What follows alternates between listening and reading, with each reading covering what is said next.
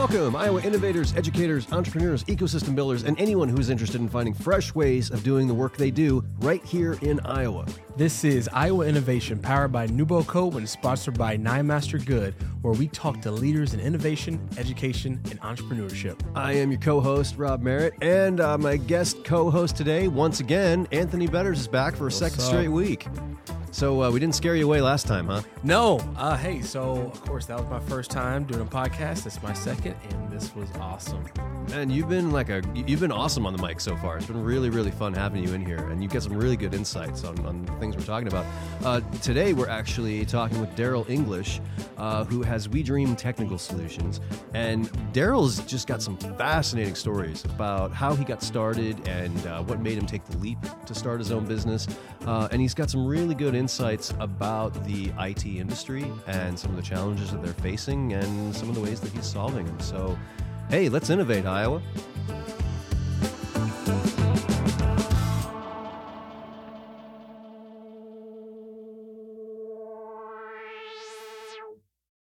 This show is sponsored by Nine Master Good, Iowa's largest law firm with offices in Des Moines, Cedar Rapids, and Ames.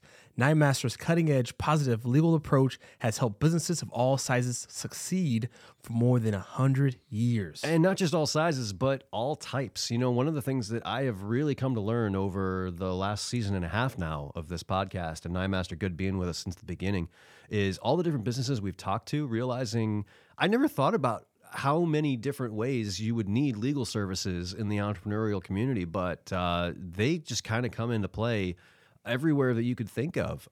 Even Darryl, who we're talking to today, you know, Darryl runs mainly a transactional business by having an IT support company. But, even there, you're dealing with customers, you're working on their equipment. So you're definitely going to want to make sure you've got a legal team in your corner just in case something comes up. Or if nothing else, just to get their advice and insight. You know, you don't necessarily have to be facing like a legal case just to have attorneys sit there going, this is the best thing you could do. This is what you should have in place. These are the kinds of policies you should put in. That's just really, really helpful to have them in your corner. And that's the thing.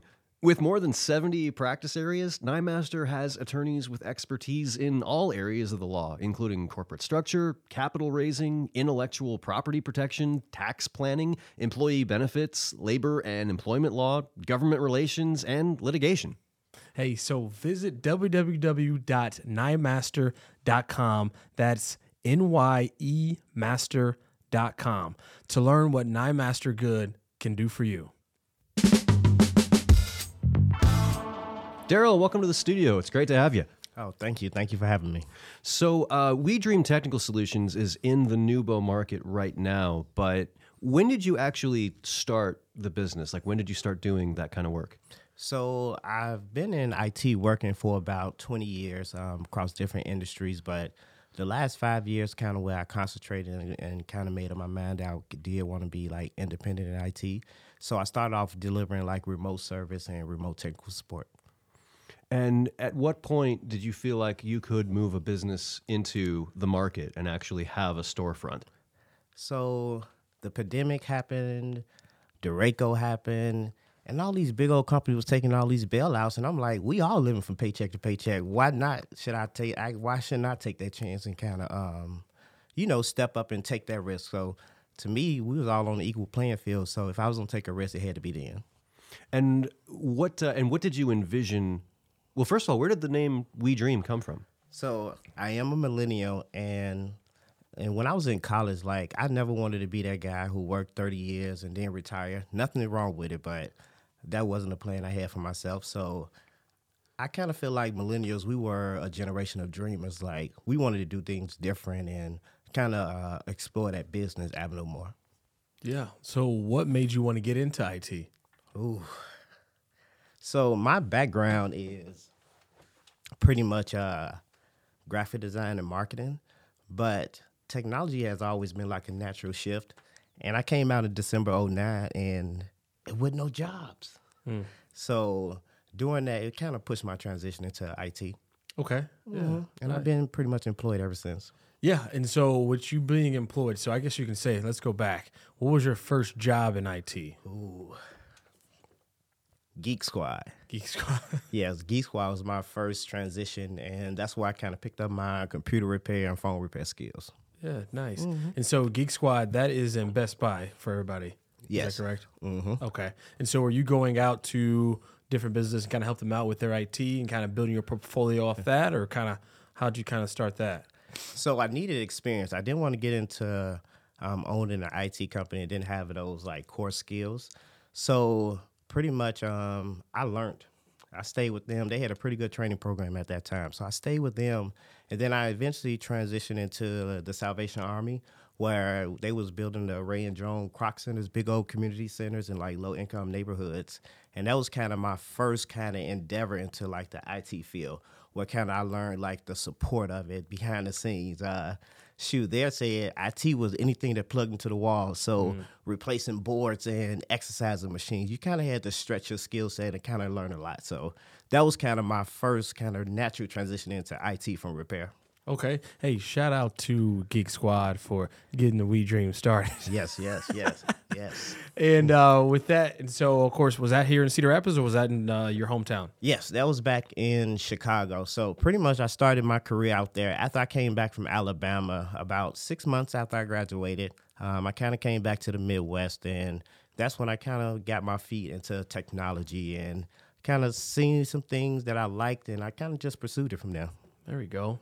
And so would you mind talking about your transition from Chicago to Cedar Rapids and kind of building your portfolio here in the IT area?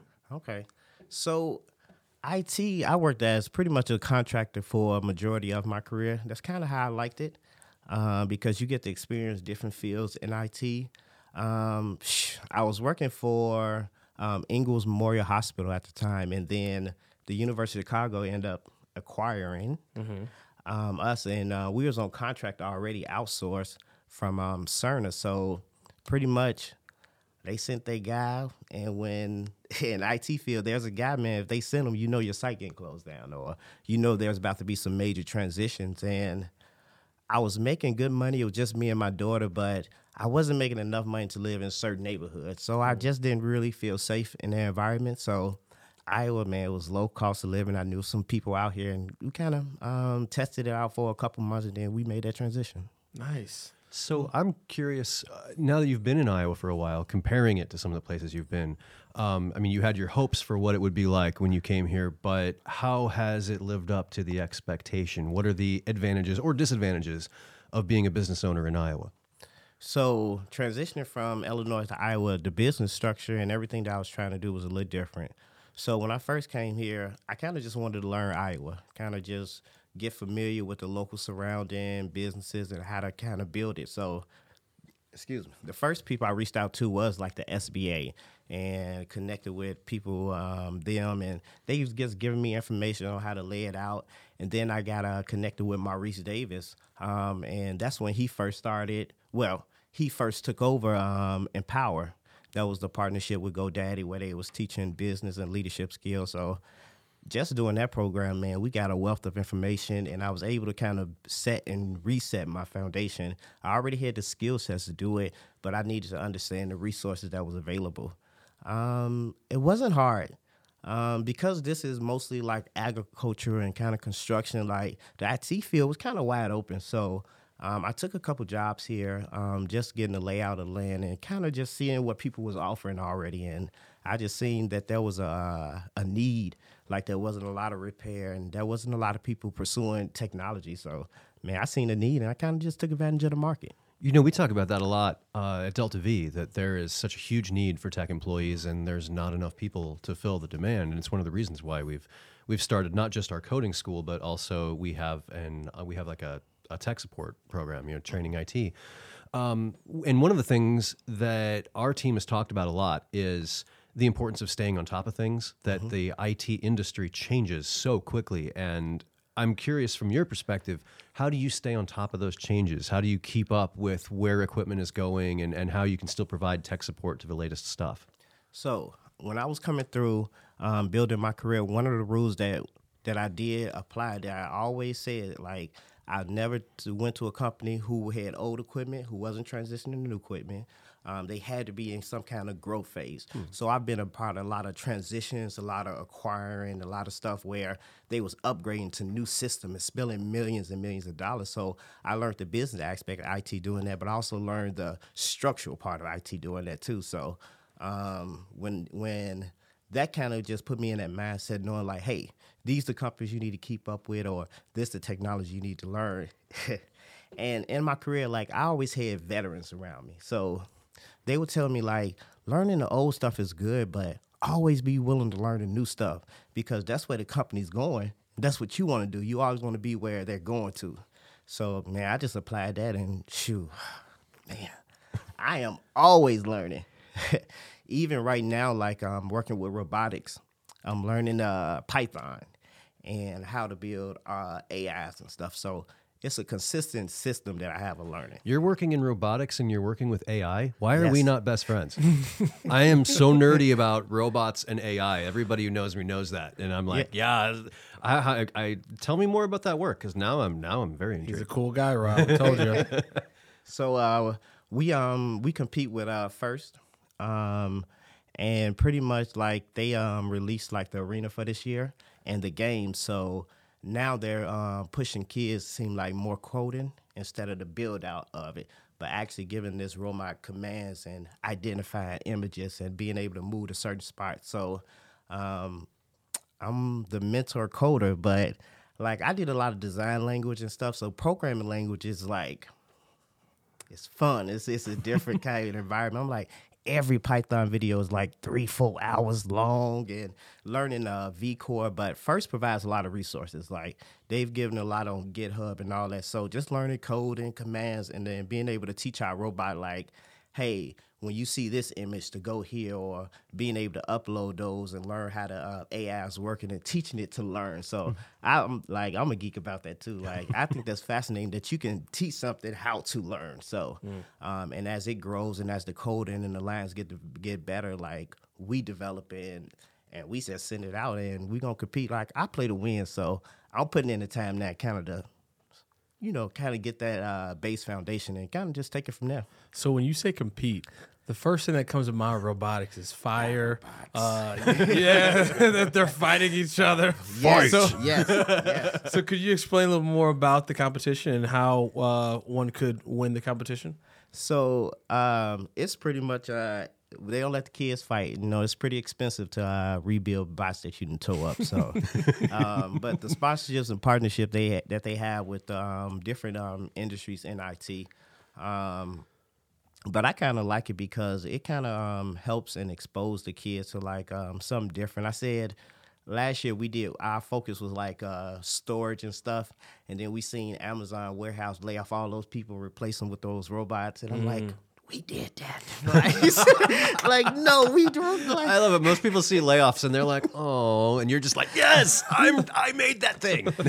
and we like, but to be able to be so young and to see like innovation like coming like right before your eyes, and now all these companies are partnering together to get these kids to be focused on AI and artificial intelligence and learning metaverse and stuff like that. It's kind of pretty awesome kind of see that shift and change. I'm curious, as somebody who is, you are, on the front lines of IT and tech support, and we talk a lot about how that is a difficult field to get people interested in or to get employees hired from. Are you seeing, because you're talking about a lot of kids now who are doing coding and doing various programs at schools that are tech related, are you seeing any kind of shift, or is it not really changing? Is it still a really high demand area that it's hard to get people interested in? So I'm a dinosaur. Like technology has changed and advanced so much where in a session we may develop a concept, do a blueprint. By the end of class, in a 55-minute period, we build in a 3D printed prototype of it. So technology is way faster. And like kids, we want them to kind of learn and understand like design processes, but technology has made it so easy where you just press a button and sit there. So in a sense, like, it's hard to motivate because you're not learning that technical aspect of why this is working and why they're doing this. I mean, you just kind of seeing something doing it all for you. And I tell them, like, I'm one of the last of my kind where I actually still repair and actually started kind of still getting into it and understand it. But these kids, their experiences are different. And so when they see somebody like me, like I had a young man, he was helping me just log into the computer doing some and setting up admin access when we was doing computers for the cyber cafe. And he was so flustered. He was like, man, what you do is hard. And we was just elevating a profile. And something that may be simple to me, he's seen it as pretty difficult. So I think like that's the problem that I've been having, that I have so much experience, and when people see all that the technology and stuff, they get more intimidated, or, even if I'm exposed to it, I see it all the time. Like, kids know phones. They can work the crap out of phones and tablets, but when you put a computer in front of them or try to get them to conceptualize a design process, it's a little bit more difficult and hard. So do I get a lot of kids that say they're interested? Yes, but once they get in it, they be like, nah. Oh, this actually takes work. Oh. Yeah. Yeah. So, you don't see that effort no more. Right. But I think the passion is still there. Okay. And so are you trying to figure out a way to engage them a little bit better outside of your expertise? Yeah. So, and that was one of the things, and that's why I like being like in the high schools, like just being able to see like their interest and like what they're focused on. And like the back end of technology has changed where kids may not have that desire, but they may want to play video games, or they may want to sit and talk to their friends, because communication has changed and the way people just in general interact with each other has changed. And technology is one reason why we seen the downfall when the text message came out. Like, people stopped talking to each other. So seeing that kind of residual effect or something like that, so my goal is kind of to give them, that's why I like that a lot of programs out here do project-based learning, like what you interested in, like what kind of spark it in. Like, if you ain't interested in that, try something else. Like, you may not like the coding part, but you may like the building part, or you may like the thinking part, the problem solving part. So being able to expose them to multiple avenues, I think kind of helps out. Well, and Dan Turry on our team talks a lot about how when you're training people in IT, that you can't just teach them the tech part, that people skills are so important, because he said if you have somebody who has a lot of technical knowledge, but they can't follow directions and they can't relate to people, especially customers, if somebody comes in and is like, hey, I'm having this problem, and you can't talk to them on a personal level about, oh, well, okay, you need to fix this, or do we need to do this? If you don't have those people skills, then you're still not much good to an employer, even with all the tech knowledge in your brain, because you can't communicate it and they can't communicate with you. And so that's a big part of the Delta V IT program, is teaching personal skills to go with all of the tech stuff that you're learning. It's something that people don't really think about so much in the tech industry, and yet it's really critical. And like you mentioned, with people starting to lose that conversational ability because of texting and all that, it's like, well, if you're on a tech support desk and you're getting calls coming in, you've got to be able to troubleshoot over the phone, which means communicating with people. You can't text that stuff. Yep. You make a really, really good point, and it's something that more people should think about, that you got to be able to talk to people. Man, them soft skills are so important, because in my career, I've worked in, IT can be a very segmented environment. So just for example, I worked at the hospital, and you have your network team, you got your systems team, you got your support team, and everybody doing their own thing. And network guys don't get along with these guys, and these guys don't want these guys touching their stuff, and you see a bunch of individuals kind of in their own corner, and that's kind of what our industry has kind of portrayed. That's what IT is a bunch of people, not liking each other, just focusing just on the computer. But one of the things that I liked about was I tried to build that relationship with everybody. So when learning, I learned how to talk to the developers, and I learned how to talk to the network people and the system people, and kind of built that bridge and kind of built that communication. That's because I've learned the front end from when I worked in customer service, just growing up, and how to talk to people and how to greet people and stuff like that. And then the tech side was more or less, now I got these older guys who see this young guy, were like, nah, you ain't coming in here trying to take my job. So, they kind of, so I had to grind a little bit more. I had to work a little hard. But during that consistency, you seen like an older generation kind of loosen up, and they started giving me tips and learning stuff. And when they seen that not only was I a hard worker, but I also had other skill sets that can also kind of merge different departments and kind of learn to be that liaison and that valuable source. Hey, so now that I think about that in the sense of you running a business, I remember when I first moved to Cedar Rapids, kind of starting business from ground zero. It was hard. Yeah. And I was thinking like, man, like it'll be easier if I just go back to a 9 to 5. This would be so much easier. Have you ever had those kind of thoughts like, man, like this is tough. Like, well, what if I could go and be like the head of IT or something like that? Or you consistent? I just really miss Geek Squad. Did that ever happen? Going back to Best Buy, yeah. No, every other day. Every other day. No, this I talk to some of my friends, and he like, yeah, man, I just took this job. I'm a Linux admin, and they paying me $90,000 to sit in my house. And I'm like, man, like, and just You're busting my butt. Yeah. So sometimes I have that feeling like, man, I work real hard for $1, but it's something that I love doing, and it's a passion, and it's something that I wanted, and I got to continue to remind myself like, nah, Darryl, you wanted this, because I remember back being in corporate America and how I didn't like it, and all the things that I went through. Yeah, I love them consistent checks, the great insurance plan, and all that other stuff that working in just the tech industry at a higher level brings, but like.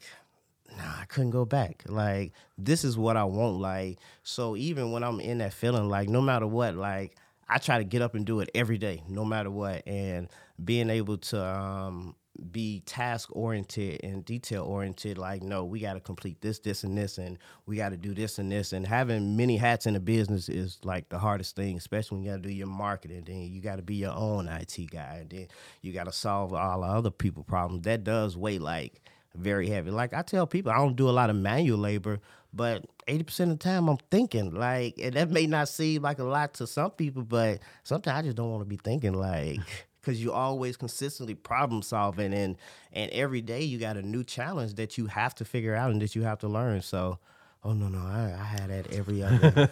Well, and you've got a team too. I actually stopped by. I stopped by the market this weekend.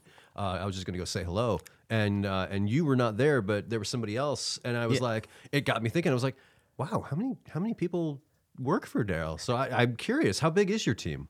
So right now I have about 2-3 people that's consistent that kind of come and help out when they can. One of them was a PhD student, so he's working like he's a CPU power type guy and researcher type thing. So he comes and he do a lot of project based stuff for me. I don't really have another repair tech right now, but we working on some other things with some people. But I have a few people. A lot of things that I'm leaning hard on is more the community engagement, like with Iowa Big and the students who signed up for that program, so they'll be engaged in. And then some interns that I use from Metro who interested in tech that I'll be able to teach, their repair skill too. So I'm still leaning heavy on the more of the high school and younger students right now too. But that's awesome, because what better place to get real world experience than something like that? Oh man, I would have killed for something like this at my God, age. Yeah, well, at their age, like. Oh, there's kids. They have like entire esports leagues in high school now. I would have killed for that. We're gonna get into that. Yeah. I got into trouble for playing video games in high school. These kids are like they're like having tryouts. Like I was reading that you can tell I'm a theater guy. I'm like, they're auditioning to get onto the team. And I'm like, no, people don't audition to get on teams. They try out for teams, you dummy. Yes. But it's crazy how things are changing and how tech is becoming more and more, not just important, but supported at the high school level, which is a really, really cool thing to see. We got to ask about this because this just happened last week. But congratulations, by the way, on the runner-up finish in the Race for the Space competition. Can you talk a little bit about that experience, like how you got involved in that and how the process went for you? Okay, so I work closely with Sarah at Nubo. She kind of handles like the business development, And so like she kind of seen this grant come through, and whenever stuff like that for small business come through, like she always hooking up the small business owners over at Dubo. So I was like, yeah, like this opportunity that I want to do, and I had already kind of transitioned to where I wanted to do like a cyber cafe. So I seen this, and I'm like, yeah, this is something like it's innovative, it's different, like, and it brings entertainment. And just for people who are listening who maybe didn't know about the Race for the Space competition, can you just talk a little bit about what that competition was? Yeah. So that competition was pretty much where downtown and Metro Economic and all those people, they wanted to bring more small businesses downtown and kind of bring and rejuvenate that area, because I guess during COVID, like a lot of people no longer working downtown, so you lose a lot of traffic. We had a guy who had a shop downtown, a business where he had to close down because the traffic was just not there. And so this was just one of the ways that they put together a grant program where they were giving like the top business $20,000 either for rent or to help you build out, and you got another $7,500 credit for design and consultation and stuff. So it was to target small businesses, but also kind of bring those dollars back downtown and trying to reinvigorate the area.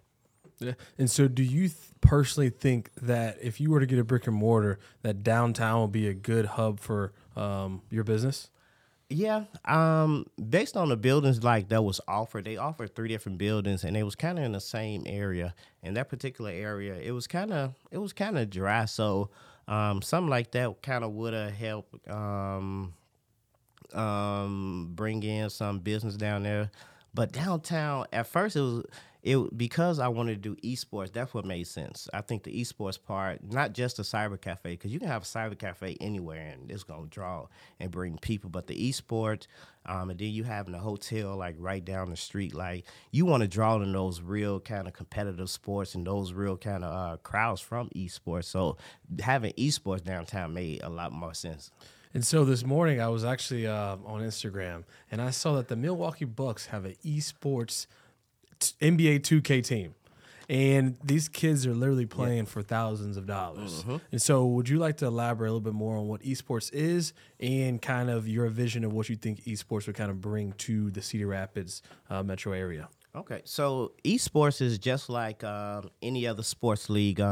Just on a high school level, you have your IHSA, but now you got your IHSAE, where now even on the high school level, they're incorporating that esports and that competitive type league. So just like with most things, you have your local sports, but you also have your esports on a national level where you're getting sponsorships, where you're competing with your own team, where you're competing as an individual, and you're competing with like popular titles like Madden or some kind of battle royale game or a first-person shooter game, and literally like people just watching you play. I got sons, younger sons, and I be like, why y'all sitting watching these people play video games on YouTube? But the times have changed, and that's where everything is going, where people want to see the skill set of somebody else and how they think and mindset. And people don't see people just playing games, but you don't see the strategy and the competitiveness behind it if you just like, oh, they just sitting around playing games. No, it means something, because guess what? That's still data being collected, and that's people being engaged and involved. So esports on a national level is scholarships, sponsorships, where, yeah, you sitting playing games, but you providing a service or you providing something to that company that's allowing them to make more games or make better games, and they benefit from it too. So to me, it's just a cycle of the gaming life. So, Mom, do you hear that? Sports playing video games is not bad. Yeah. I was flipping channels one night, which is always a dangerous thing to do, and I came across a show where they were televising one of these esports tournaments, and I don't even remember which fighting game they were doing. But it was, I mean, there was like a whole audience that was like a studio audience that was watching this, and they were so riveted by the drama of it. And these competitors, picking fighters, and they had like commentators. I mean, and then it was real. And then when the pandemic happened and all the sports shut down, they were televising on ESPN, like virtual Formula One races and they did a virtual Indy 500. But the that. thing was that they brought in actual drivers and they were competing against fans. So, I mean, they had like Mario Andretti actually did one of the esports Indy 500 races. And there were Formula One guys that were doing the F1 PS5 game. And it was crazy, just like the amount, not only just the amount of attention this was getting, but the fact that like people were and then there were like debates going on the Formula One forums about, why are you showing this? This isn't real racing. This is just stupid video games. I come here to read F1 news. And it's like, well, dude, F1's not racing right now, Right. but this is happening. And then once the pandemic, slowed down and things started coming back, those leagues are still going. And those people who really got into the hardcore simulators and things like that are still doing it. It's here to stay, and it's fascinating. And I used to be the same way. I was like, why do people want to watch other people play a game? And then once I watched it a few times, I was like, okay, I get it, because there is like massive skill. The people that are playing this, they would kill you in like 10 seconds if you went up against them. Right. Like they are super good at what they do, and I'm like, I salute you, because this is not me picking up a controller and going, okay, what happens if I mash these buttons? Like, it's not that. It's these guys are training hardcore, and I salute them. And but it's funny to see that whole new form of entertainment just kind of grow up. And it's great that that's available for kids now. Hey, if there was a Wii Sports tournament, count me in. I'm beating everybody. I ain't, man. It's coming soon. Man, they bring back the original Virtua Fighter arcade and have like a tournament on that. I will clean up. Oh, don't worry. I got I some owned nostalgia that game games. in college. We got us some Raspberry Pi with some emulators, so we got some old school nostalgia games. So don't count it out. Hey, what is the craziest IT service call you've ever had to do? Ooh, business or residential? Your call, man. Whatever's nuttier. So just on like a serious tip, I worked with a company where their IT guy was retiring. Well, he did retire, but he was still kind of helping them out, and like they had a lot of their records and stuff that's on the computer. There was an older lady operating it, and she called me to come in because they couldn't access none of their data. So they had a file server on the network, and they couldn't access none of it. They didn't understand why. So when I got there, I typically kind of see and identify like where the equipment was. But during the course of my investigation, I found out like, hey, y'all haven't backed up these files in over a year. And what was supposed to be making copies and duplicating, it wasn't.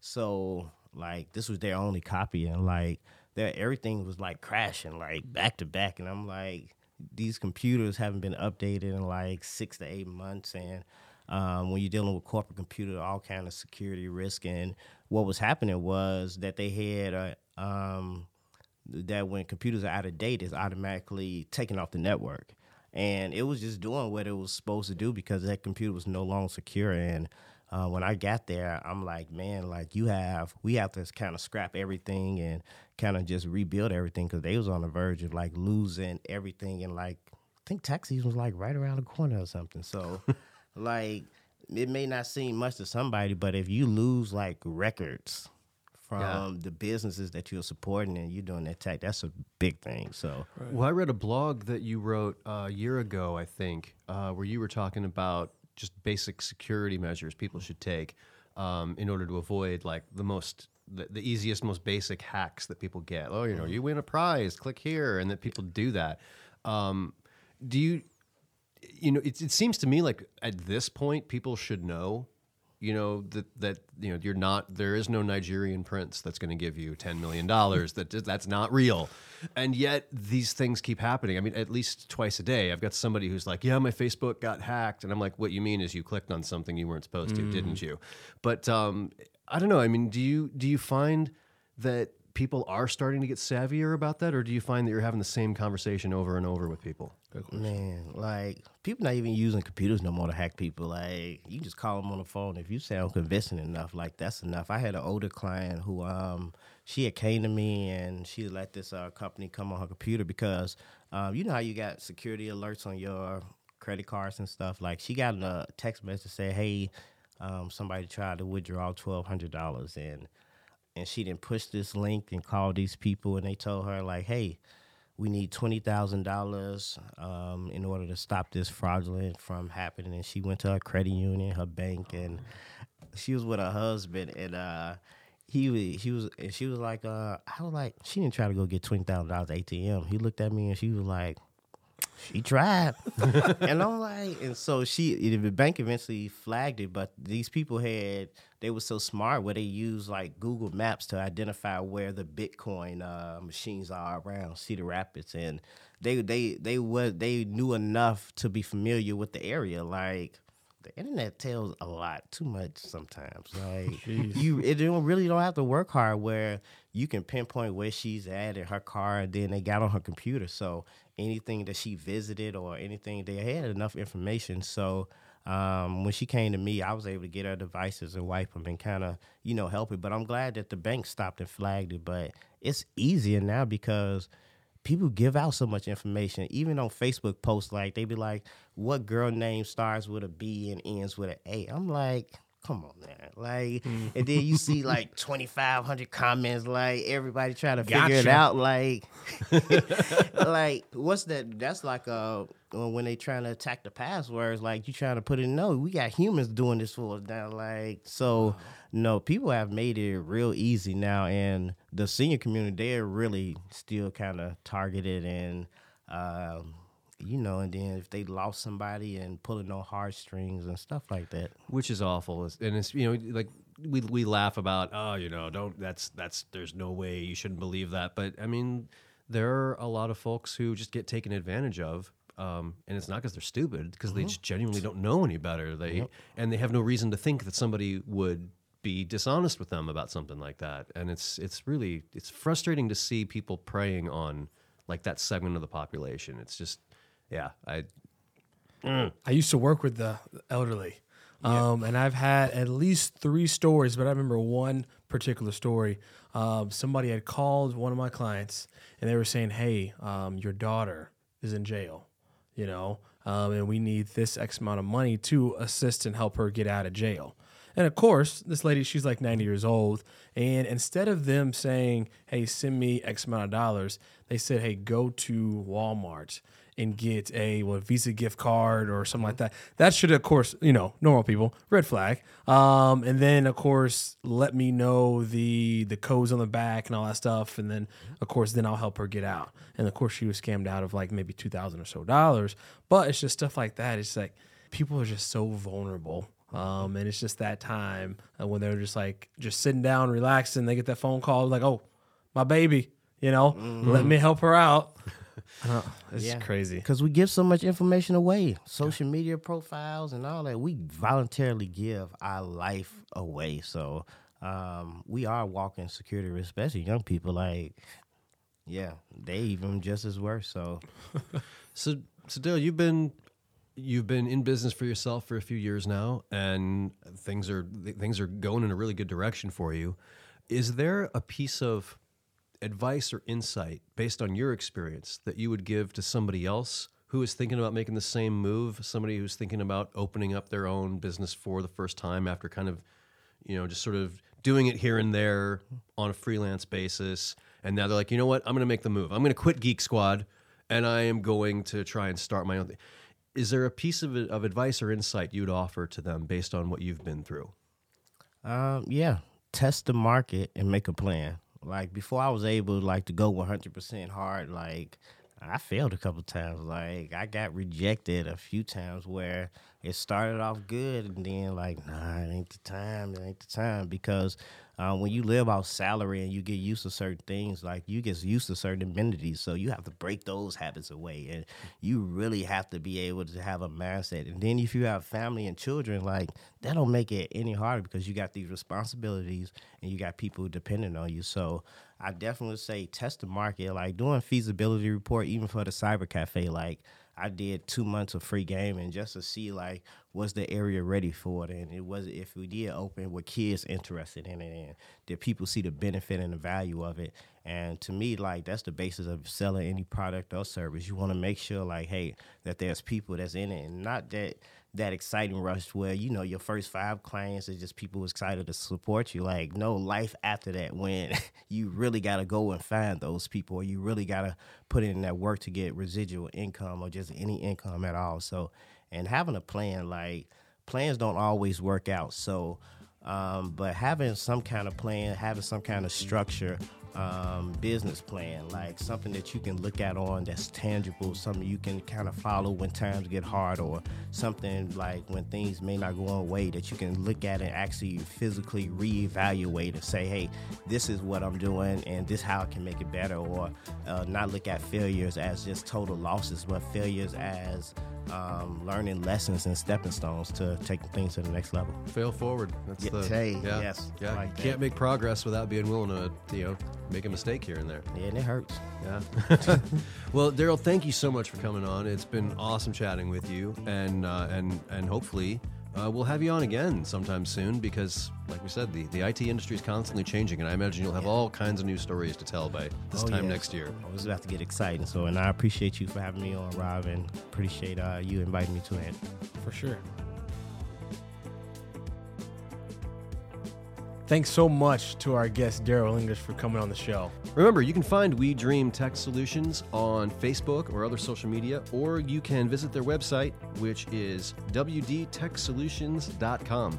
Or just stop by the Nubo City Market and say hi to Darryl in person. He's got a really good place there. And if you love the show, please subscribe and leave a review. You can also visit our blog, nubo.co/blog, to find the key takeaways summarized and detailed. This podcast is produced and distributed by the LAS Media Group. For more information, go to lasmediagroup.com. Finally, we sure would love it if you would consider a donation to Nubo Co. Your contribution to our nonprofit helps contribute to serve innovators, educators, entrepreneurs across the state of Iowa. To learn more, visit nubo.co/donate. I feel like the subject of failure keeps coming up on this podcast a lot. Have you noticed that? Yes. And I think that's good, though. Like we were saying, you need to fail forward. You need to make mistakes to advance. And I think that's a great takeaway that I've had from multiple episodes, multiple guests. And so, the people who keep driving for perfection, it's like, man, you're not going to get anywhere if you do that. You've got to be willing to screw up.